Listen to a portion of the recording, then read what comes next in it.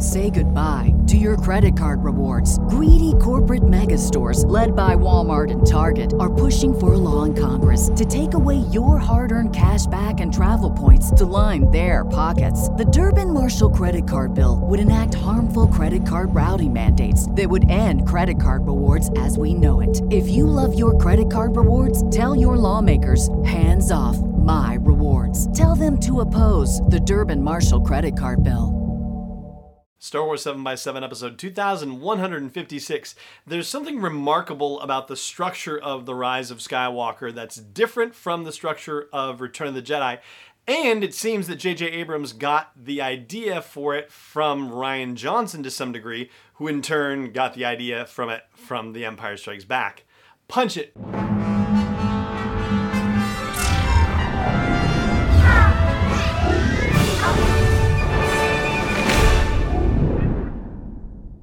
Hey Rebel Rouser, I'm Alan Voivod, and this is Star Wars 7x7, your daily dose of Star Wars joy, and thank you so much for joining me for it. So, we've been talking about The Rise of Skywalker and comparing it to Return of the Jedi, two movies at the ends of their respective trilogies, and as we've been talking about things like themes and structure and all that stuff, there's something I wanted to flag that I think is rather remarkable considering that it had Return of the Jedi to some degree as a blueprint to work from in its way. And that is the number of times that our protagonist and antagonist actually confront each other in The Rise of Skywalker. So if you think back to Return of the Jedi, Luke and Vader barely interact with each other until near the end of the movie, until nearly to the point where we get in the third act, right? There's that moment where Vader senses Luke's arrival on Endor, and, there's like, oh, there's a little something there. And then there's, of course, the scene on Endor when Luke surrenders to Imperial forces and he and Vader meet for the first time since the, tragedy that happened on Bespin. And then part of the giant climax of Return of the Jedi includes intercutting with scenes of Vader and Luke having their final lightsaber battle. Now, that is in complete contrast to what J.J. Abrams and Chris Terrio do with The Rise of Skywalker. It starts with Kylo Ren trying to reopen the Force bond between him and Rey. Near the beginning of the movie, this is after he has had his encounter with Palpatine, and while Rey is running through the training course on Agent Kloss, right? So that's their initial reconnection, if you will. But then there's a Force bond scene while Rey is on Pasaana, and that, of course, is how Kylo Ren actually learns that she's on Pasaana. Then they have an interaction and a fight of sorts on Pasaana, right, when she faces him down in his screaming TIE fighter and she blows it up, and then they have the fight over the shuttle, right? So there's a lot of interaction there already.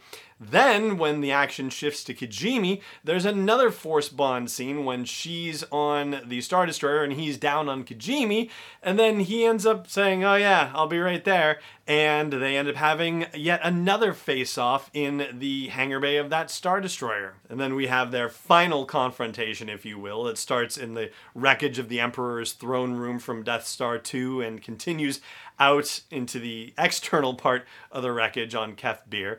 Finally, of course, that confrontation ends. It's the last time that they are together as enemies, and then we get them together as allies at the very end, and they spend, a good chunk of time working as allies, basically in the same fashion as they were working together in The Last Jedi after Kylo Ren killed Snoke. And I think about this in terms of Return of the Jedi and wonder to myself, man, what if Luke and Darth Vader had had a lot more screen time together? What if they'd had more interactions with each other leading up to that grand climactic battle? I feel like that would have been really exciting and interesting.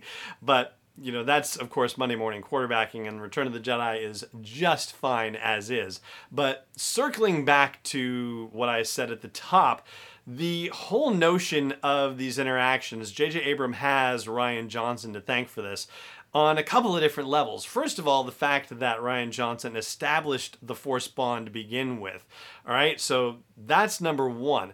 But the second level of it was the notion of physical contact and actual tangible results happening across the Force bond, okay? So when it was some of the water from the rains and splashing in Ahch-To getting onto Kylo Ren's face and, him looking at the water on his gloves, to them being able to touch across the Force bond, right? Like, that started off a very particular usefulness for the Force bond that J.J. Abrams just blew up for all intents and purposes, for Kylo Ren to reach through the Force bond and rip that necklace off of Rey, which allowed him to track her to Pasaana.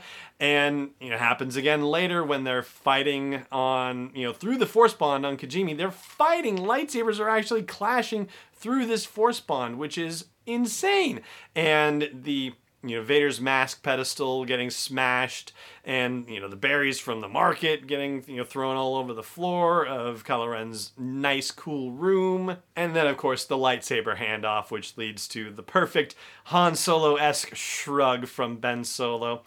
Yeah, all of that set up for J.J. Abrams and Chris Terrio by Rian Johnson, but funnily enough, that was actually set up for Rian Johnson in its way by Irvin Kershner in The Empire Strikes Back. And for that, you have to cast your mind back to those scenes after Luke was rescued by Lando and Leia hanging from the bottom of Bespin, and the fact that Vader and Luke are able to have conversations across space and time with each other. Now, that doesn't go so far as to creating physical interaction, but this is the first time that we actually see communication can happen across, time and space with the Force between two powerful Force users. And it seems like the explanation for why it's even more powerful between Kylo Ren and Rey has to do with this whole dyad business, right? So Luke and Vader / Anakin were not a dyad, but they were related. So, maybe that helped things along. But being a dyad in the Force, and that being something that hasn't been seen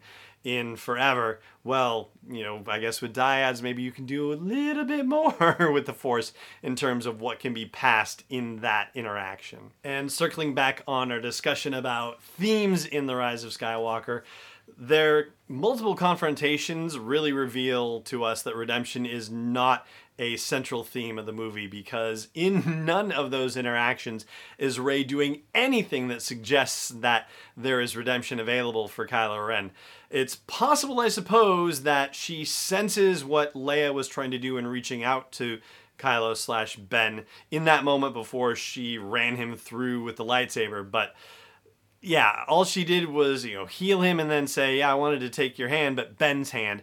But she didn't say, hey, be Ben now, be with me, right? She just said, yeah, I just wanted Ben's hand, but, I assume you're still not Ben, so see ya, and takes off in his ship. But the fact that they had so many interactions throughout the course of this movie, I really do feel like that was a really awesome decision by Terrio and Abrams, to have them on screen together, whether it was literally or Force bond figuratively on screen together, and structurally different from what happened in Return of the Jedi. I definitely think it was a great choice overall.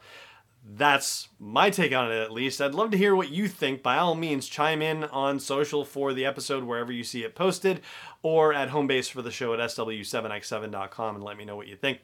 That's going to do it for our episode today. Thank you so much for joining me for it, as always, and may the curve be flattening for you wherever in the world you may be. This is not endorsed or sponsored yet by Lucasfilm Limited, Disney, or 20th Century Fox. It is intended for entertainment and information purposes only. Star Wars, the Star Wars logo, all names and pictures of Star Wars characters, vehicles, and any other related Star Wars items are registered trademarks and/or copyrights of Lucasfilm Limited or their respective trademark and copyright holders. May the Force be with them. All original content is copyright 2019 by Star Wars 7x7. We hope you love it.